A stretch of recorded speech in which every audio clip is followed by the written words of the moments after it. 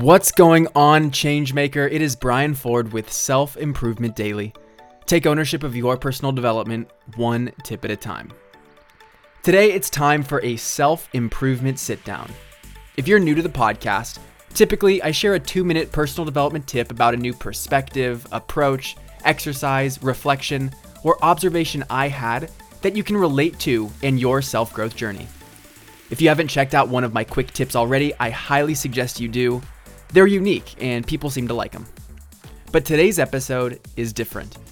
In self-improvement sit-downs, I speak with industry leaders and experts to cover topics that can't possibly be covered in 2 minutes, to really understand difficult concepts. And trust me, today's episode does not disappoint. This is Self-Improvement Sit-Down number 48 with Kira Day.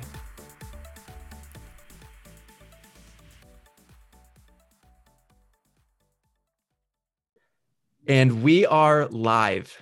Today's guest is Kira Day. Kira is the founder of the Passion Center, where she's conducted pioneering research that identifies correlates to passion, demonstrates how passion is linked to well-being, and created a system that actually predicts your level of passion, which she calls your Passion Health Score. Kira, so very excited to chat with you today.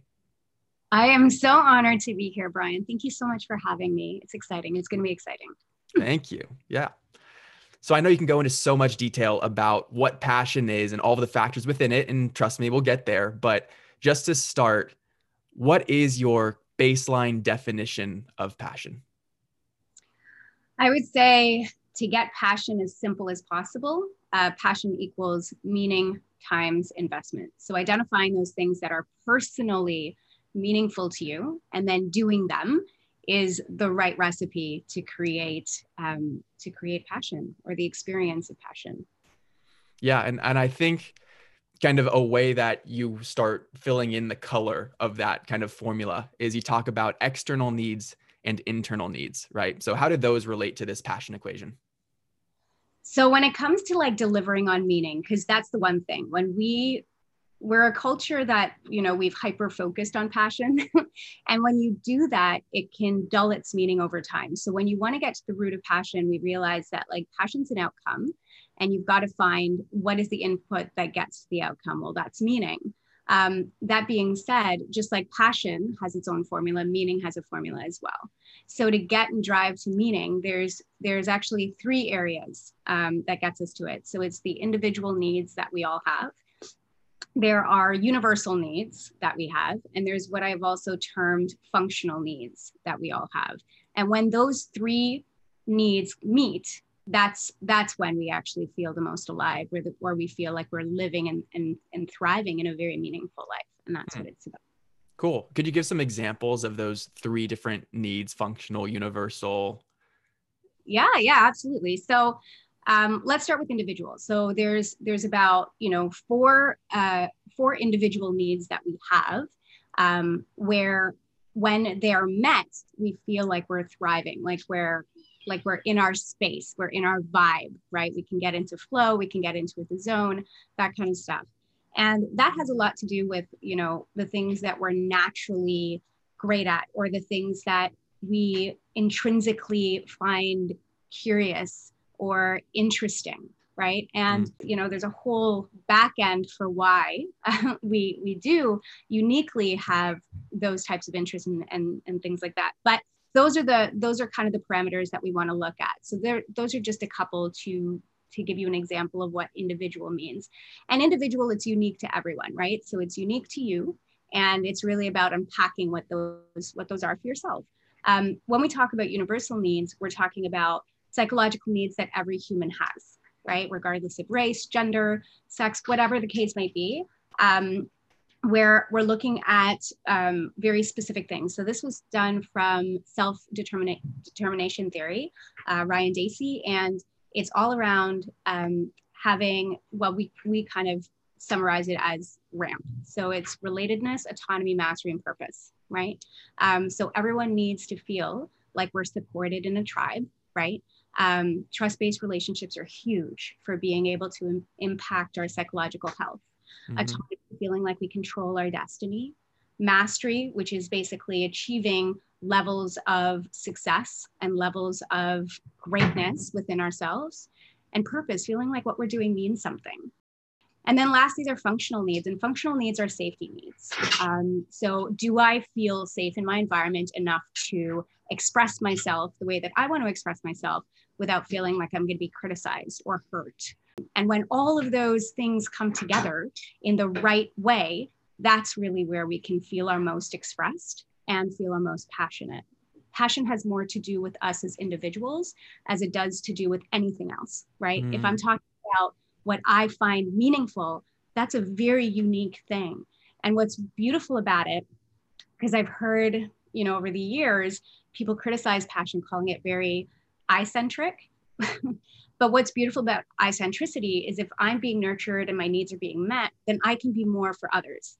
Actually, I have more capacity to be more for others, and I want and desire to be more for others. So there is an interesting duality when we focus on the things that we find meaningful. Yeah, no, that comes up all the time, which is you got to fill up your own cup before you can fill up someone else's. And I love that like unique approach. And I think kind of embedded in that is the self-awareness to know that maybe this is what society is telling you that you should value or you should be passionate about, but then you really step into your own skin and you figure out what truly lights you up, and that is such a difficult process because there is so much conditioning and just ideas that are imposed on you that it does get noisy, so the fact that I imagine part of what you can do is, help people to really kind of drown out that noise and focus in on kind of the human that is making these decisions for themselves. So I love how you can do that. Thank you. I think the passion journey, honestly, is it's a rehabilitation journey, right? Because you do have to uncouple a lot of the things that we've learned, and we do have to unlearn those things that we want to get to ourselves. And it's super personal, and it can be very, very challenging for a lot of people, which is why passion is so limited in our society, right? Like Gallup, Deloitte, 13% of us experience passion in our work and in our jobs. So, it can be a complex subject and a very, very simple one all at the same time. Yeah. And I want to probe into that because you're right. Like society's kind of been crafted in a way where, we're kind of meant to play a role, maybe answer to someone else's call, and kind of we just run that life. And I know we've both felt that tug at different parts of our own lives and histories. But kind of something that I think is, at least there's optimism embedded in this, is that the tide is starting to change a little bit, and I think, with the rise of the gig economy and technology, things are slowly starting to shift to a more autonomous and kind of personal agency world. And I think, kind of you've described this as the passion gap is starting to be bridged, right? So things are changing at work, which is great, but can you describe what the passion gap is and why, things might be a little bit different now and how we can actually embrace our own passions through work versus, be told what to do and sit in the chair that someone else tells us to sit in? 1,000%. This is one of my most favorite conversations to have because, and I think, it's our own individual journeys that we mirror into more social journeys, right? So in my individual journey, I experienced what I would say a passion gap would be, where I did follow, the social cues. I followed that social map. I followed the traditional success model, all of those types of things, and got it, didn't love it, and then had to kind of climb back down, figure out who I was again, and then rebrand. Now, I'm fortunate that I got the ability to do that because I live in the 21st century. In times of past, that wasn't really an option. And passion wasn't exactly a value, right? I mean, it's only passion and purpose has been very modern, injected words. When I was a child, we weren't talking about what your passions were and what your purpose was. That just wasn't a part of our vocabularies as readily as it is today. And that's because we were born into very different value systems. Like when you look at the 17th to 20th century, which is when most of our modern systems were engineered, things like education, our industry, all of that stuff was built at a time where it was a value system in our society to maintain status quo, to maintain safety and security. We'd experienced 2 world wars. We had a lot of very catastrophic things, right? So our values were about getting a job, making sure the economy was okay, and making sure that our families were safe. And that was good. Like we did good. What happened though is we overstayed in that space when our 21st century started to come on, and we started to experience more luxuries than before, more comfort than before. So, it's a very different time, a very different culture. And it's almost like we were tight fisting a lot of those old value systems, right? Everything for the economy, everything for the economy. So school became that place where you had gone in and you specifically went so that you can get that and land that good job, right? So that you can get that good money, so that you can have those good kids. And like the whole cycle was based on that. And then you can have a good retirement. And to your point, technology has radically disrupted that model. And in so doing, our mindsets have had to, and in many ways have been forced to change into, what do you do? They say, I was reading this report that says that, our children that are coming in to this generation will have something like 15 jobs, 7 different careers in their one life, right? So radically different than 30 years ago. And we will only continue to see that increase. So the time is now to really start looking at, how do you fit into this again? We can recreate that. And I think that's the opportunity that today brings for all of us, the ability to really kind of go a little bit deeper with this, find out what it is that brings meaning back to us, because it's an unsustainable practice to think that we could be working 80% of our lives in something without intrinsically, finding that enjoyable. And again, when values shift, we have to as well, or else we'll feel that tension. And that's what many of us are feeling right now. And I also feel like that's what's exacerbating a lot of our mental health issues as well. Things like depression and anxiety, right? Which is feedback systems that shows us that we're far away from ourselves. So again, passion is about getting back to ourselves. Then this is the conversation that's needed today more than ever, in my opinion. Wow. Yeah. I mean, thank you for the history lesson. I mean, that makes so much sense, and how kind of we're at this unique confluence of kind of tried and true traditional belief systems who are produced and were valuable to our educators, that is now passing that down because that is the frame of reference that they're using to see life. But now things are very much different. I mentor a number of younger kids. I call them kids because they're in high school, and they're like, oh, I want to be a YouTuber, but my parents don't get it. And it's like, yeah, I know why they don't get it. It's because that didn't exist when they, and it's interesting how like those paradigms and kind of ways of thinking about the world really do. I thought only kind of existed in more of like a familial relationship, which is, oh, your mom teaches you this, and these are the values that you have. But it sounds like it's also injected in the education system, and that there really is this molding and shaping process that's being imposed from the top down because they're being taken out of context. And that's like such a fascinating concept. So thank you for bringing that in, because that really does kind of enlighten me to like this reality that we're almost fighting against ourselves when it comes to this conversation around passion, because it violates what is thought to be the primary value system, which is support the economy, support your family, play your role, which is exactly what I was describing as, oh, that's the big issue, That's the collective mindset, right? Do for others before you do for yourself.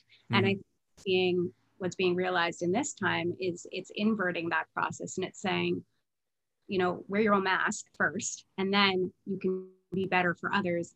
But I do believe that we're moving more into a value economic model versus just, our traditional economic model.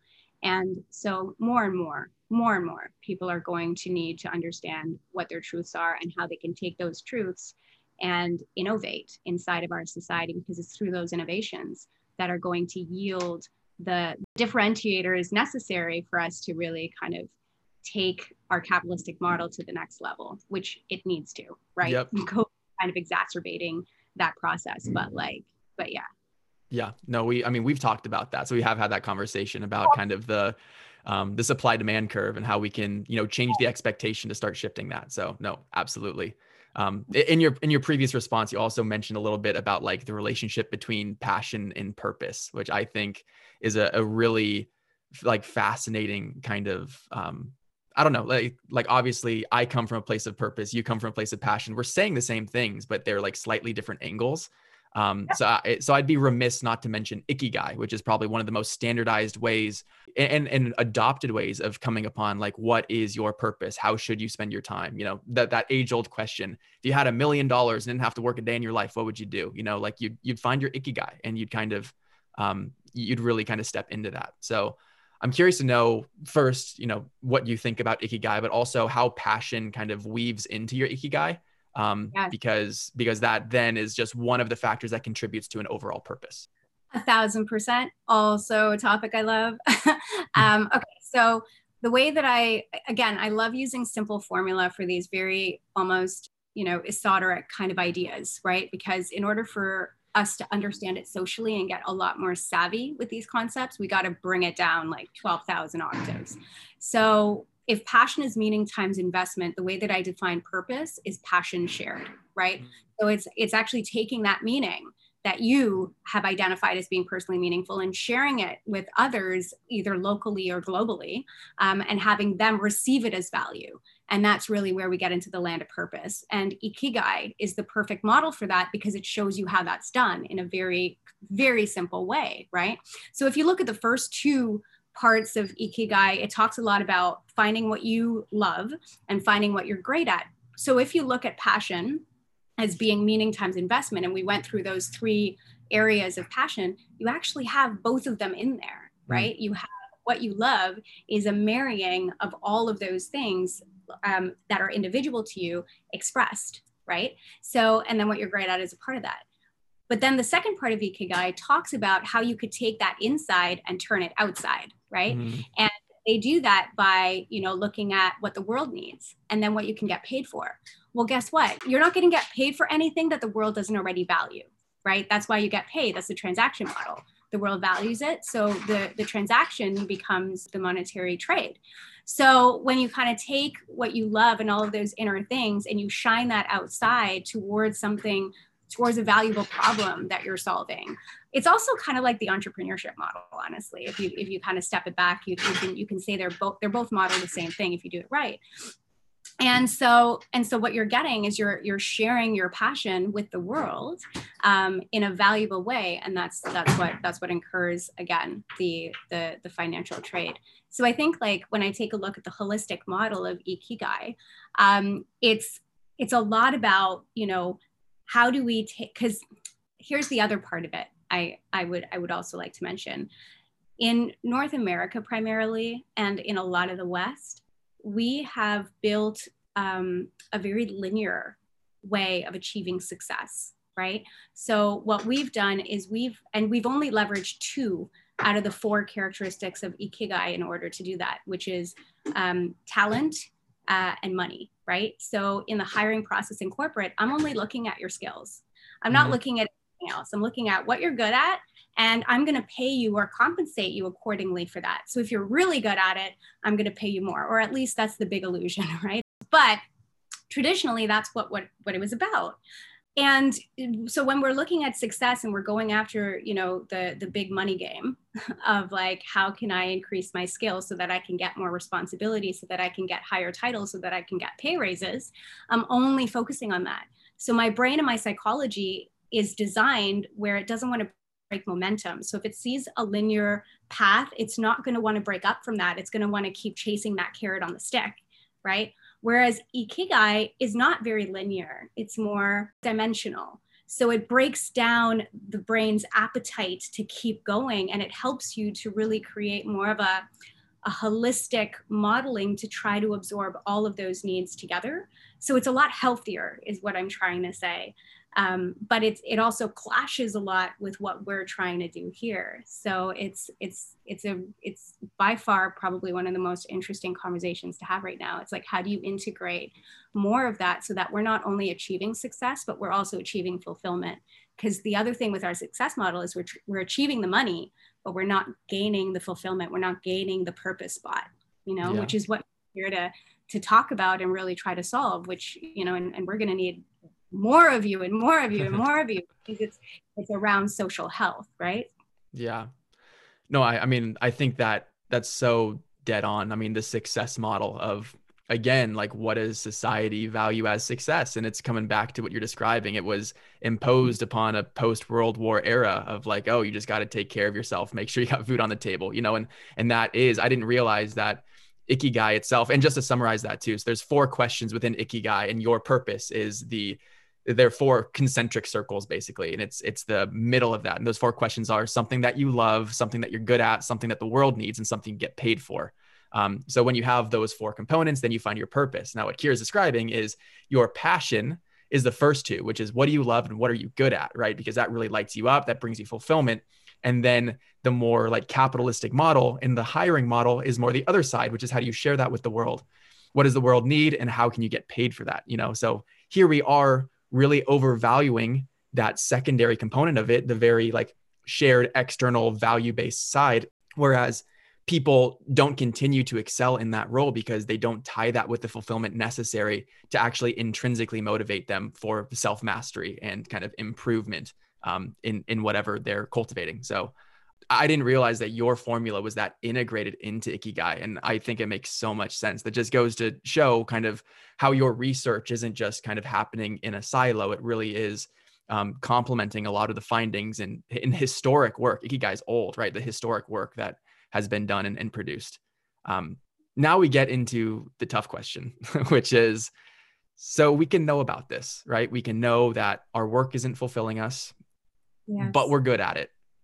Mm-hmm. How do we, and you talked about kind of like the linear path too, of like, this is what makes sense and this is where I'm going. This is easy to do. So can you explain kind of where that disconnect is in society in terms of why people may overvalue, and maybe a listener right now may be overvaluing the comfort and, chasing the extra dollar for whatever that means versus the fulfillment and kind of intrinsic reward of doing what you love and what you feel like is contributing something meaningful to society or to your family or what have you? Okay, so in order to answer that, I feel like I need to pull in Maslow. And I know that, his theories have been updated quite a few times since, but there is a huge driver within our human capacity for safety and for security, right? It's there, it's within us. We can't deny it. It's undeniable. And we also have a very high desire for social acceptance and for respect. And as much as we want to say that that doesn't bother us or whatever the case might be, it's there. It's undeniable, right? These are very, very strong intrinsic needs. And sometimes they will override other needs that we have when you start moving up the Maslow's hierarchy of needs, which are and you're getting to self-actualization, which is really the journey of passion and purpose. It gets you to that self-actualization model. The challenge is we can't be what we can't see. So when we're in an environment that's constantly feeding us information that says, oh, look at Bob over there, he's doing the same thing. Look at Johnny over there, he's doing the same thing. Look at Sam over there, he's doing the same thing. Look at Sue over there, she's doing the same thing. And everyone's kind of doing the same thing.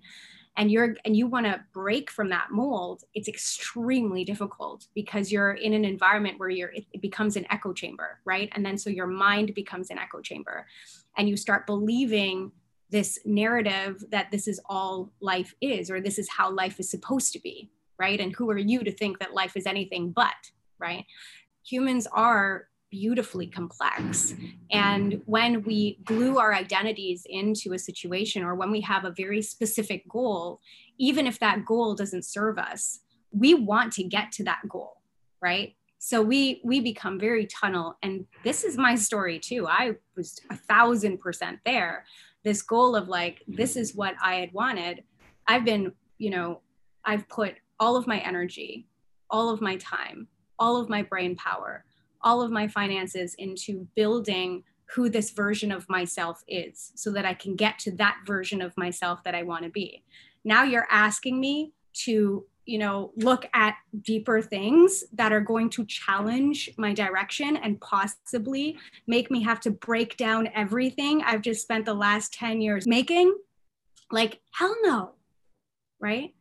So I get it. And it's that thing, and it's the attachment to that thing that's also the biggest factor of our suffering, right?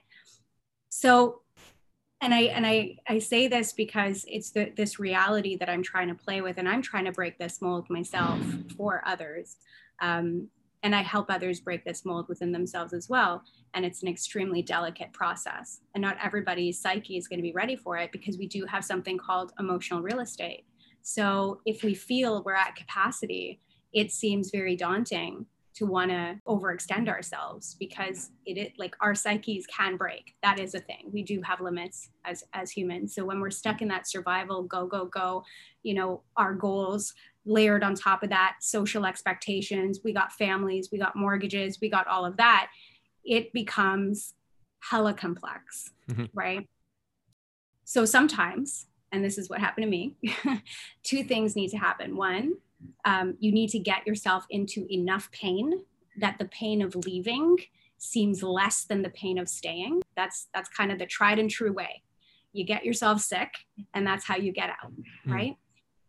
Now, there is a more proactive approach to this, right? Which is the approach that I want to build, and I'm super invested in solving for.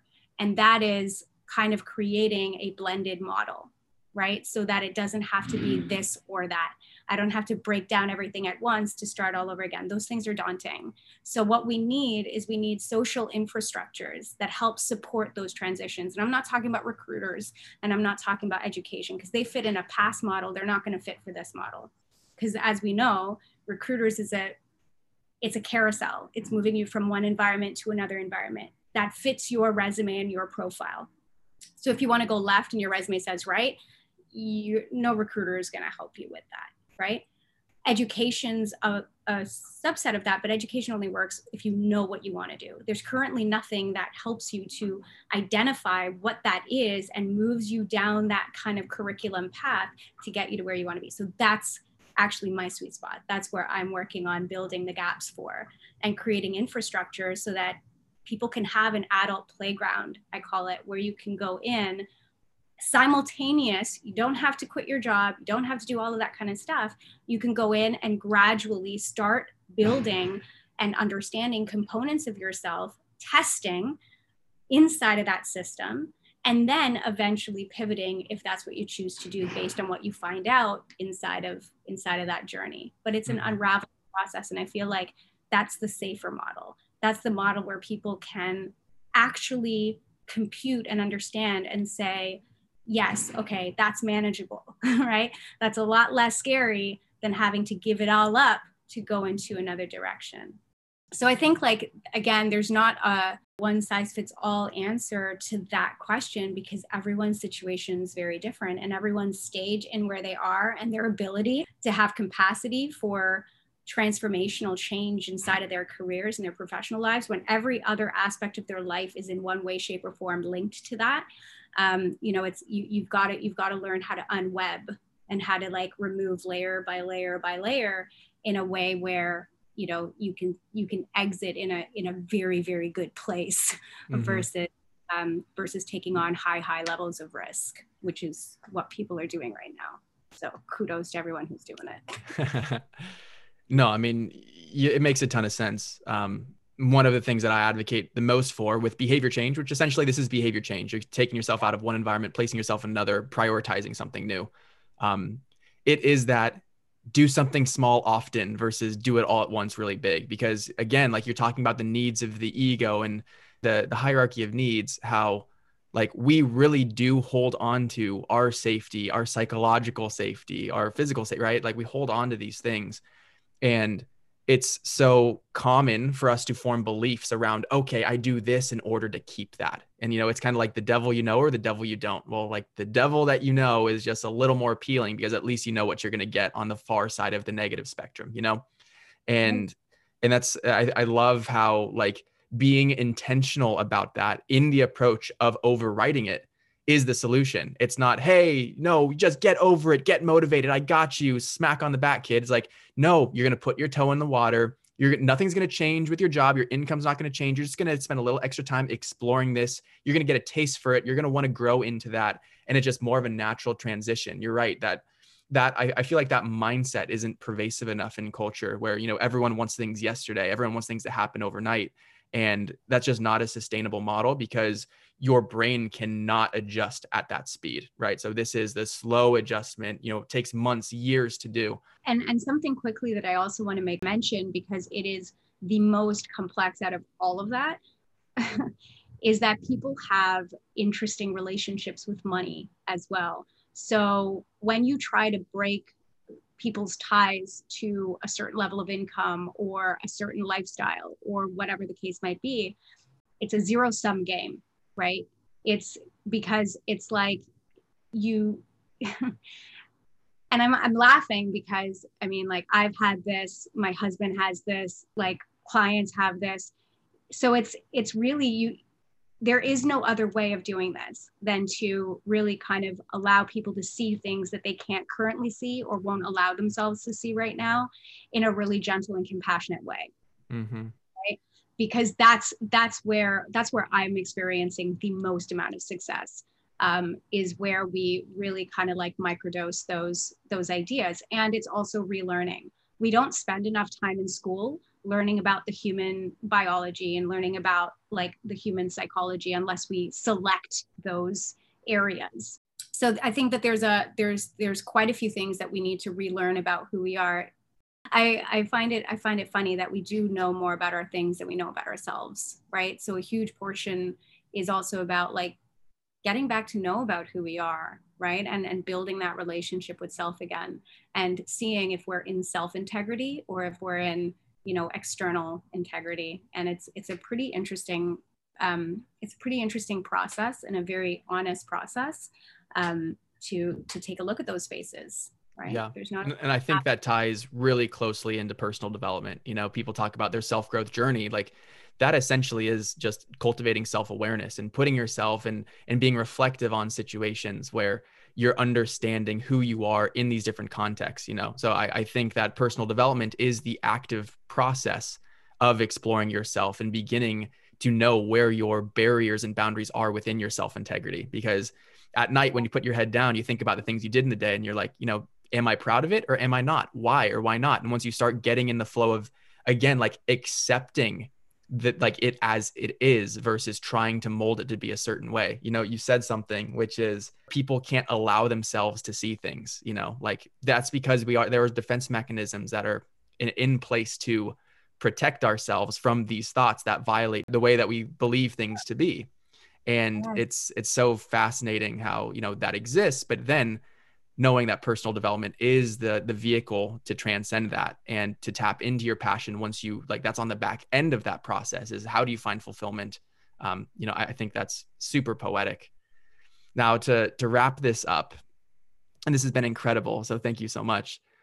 We didn't touch on, I think this is a perfect kind of introduction to your work for people who want to dive deeper, is kind of the actual research you've done, which is related to the Passion Health Index. Like you said, you're going into your formula of, you got your passion has these 3 like needs, which breaks down into 4 of these, like it's very built out. And that's how I work, without going through all 15 of those indicators. How do those all work together? I feel like it's kind of, you've been kind of nibbling at those different elements throughout this conversation, but like, maybe tell us a little bit about like the broader categories of those different indicators, and then kind of like how they come together to create this more holistic picture of passion. Before I get into that, I should probably so I've been doing research in a lot of different areas, right? There's been appraisal psychology. There is passion psychology in there, which is mostly done by Dr. Robert Vellerand, and his duality of passion, which talks about passion as falling into 2 camps, 2 polarities, obsessive and harmonious. Obsessive being the camp you don't want to be in, but harmonious definitely being in the camp that allows you to have higher levels of psychological well-being. So in all of these different areas and focuses of psychology, and another one I had dabbled into was personal construct theory, George Kelly, right? So there's quite a rich embodiment of psychological principles that have already been well studied and already been kind of well documented. And so what I was trying to understand was what delivers on meaning, what helps a human feel meaning. And my hypothesis was like, if meaning is, if meaning is the precursor for passion, then I got to really get clear on what meaning is. So at first I actually did a very, very simple survey. And at the very end of the survey, I asked one question, which was, how passionate did people think they were?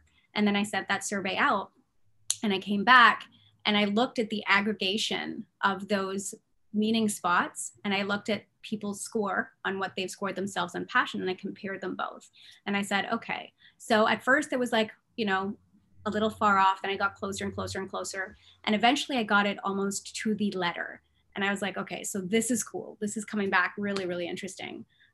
So I went out into a school, and we got about 500 individuals to fill out these surveys. And we came back and we found that we were able to take the aggregates of meaning, cross-section them over with how people were subjectively experiencing passion. And we were nailing it to 99 points. It started off with 99.1. We did a second one, which was 99.8. So we basically like averaged it out to 99.5. So we have a 95% accuracy with these 15 indicators and how they correlate to passion. So that was really exciting for us when we were doing the data analysis and everything else, because what we started to realize was that people need these things. This isn't just, this like fluffy whatever. In order for someone to thrive, in order for someone to feel passion, all of these things need to be in working order. And they're not only independent of us individual. We do have responsibility and ownership that we can take for our individual mechanisms, but there's also environmental mechanisms that are at play as well, which is why it's so important for us to understand what these components of meaning are, because once we know them, we can test for them. Once we know what we're looking for, then we can say, oh, am I in an environment that's creating meaning for me? Yes or no. And if that's the thing that helps me to thrive and helps me to do better, that's the other part of it I forgot to mention. We also measured up if passion correlated to higher grades or attendance. And it did in all cases. So people with higher passion health scores also had higher grades and higher attendance. People with lower passion health scores were, lower grades, lower attendance. So this answered the age-old question of, are people passionate because they're doing good, or are they doing good because they're passionate? And what we realized was that they were actually doing better because they were passionate, because passion wasn't just one thing. It was a collective of things. What gives us meaning? One part being inside, one part being outside. So now, social systems can really evaluate, is my culture or is my space being conducive to helping people feel meaning, if now meaning is correlated to higher success rates, right? And if that's really our true goal, because sometimes we say it's our goal, but it's really not our goal, right? If that's our real goal, then we know that there are institutional things and social systematic things that's got to tweak in order for us to really experience all human thriving, because that's what we're after, right? Because human thriving helps everything else just go better. So yeah, I hope that answered your question. I kind of went off a little bit there. No, you absolutely answered my question, because instead of, I think the more compelling argument, instead of like picking apart, like, hey, these are the 15 things that you've got to know, like, I think the reality of those things are, it's a balance between all of those, right? So, and I think that kind of comes back to the like linear, narrow kind of focus that we have when it relates to passion. I'm trying to fit this idea of passion into that linear model of like, oh, tell us this step-by-step process. You're like, and then your answer was, nope, that's not how you want to handle it, because it is like, take a step back and figure out how there's balance that's creating this. So I think that's an important lesson at the end of it, just to be able to incorporate that. Yeah, it is the holistic model, right? And it is challenging a lot of our previous understanding. So a lot of my work right now is just educating, right? Educating to see this is a little bit of a mindset tweak. We've got to look at it as, how does this holistically fit together, which actually makes sense if we look at nature, which we are nature, right? Everything is based on systems. There's no individual component that works irrespective of all of these other things that are feeding into it, right? So just like that, these concepts like passion, like purpose, they're holistic things. And we got to look at, how does the system come together to create the output? And once you understand it from a systems perspective, then you're actually able to truly grasp the concept of how you're going to increase your passion health or your passion scores. And that can be from a nuclear base, like your familial base, like a family base, to a school base, to, a workplace. But again, it's how does all of these 15 components all weighing equally to each other, by the way, are they harmonizing? Are they, and then if they're not, what are the areas that I need to work on and maybe supplement, maybe after school or after work or whatever the case might be, to fill it and make sure that all of these needs are being met. Yep. And that is our life work, is to change that script so that people start seeing this, incorporating it in the systems that they're leading. And then the byproduct of that is more fulfilled, happier, and passionate people throughout the world. So I'm on board. I subscribe to your mission, and I can't wait to support it moving forward. Kira Day, you are an incredible woman, an incredible mind. And I thank you so much for sharing everything you did today. Oh my God, I thank you so much. And I'm so honored to have you as a part of this tribe. Thank you.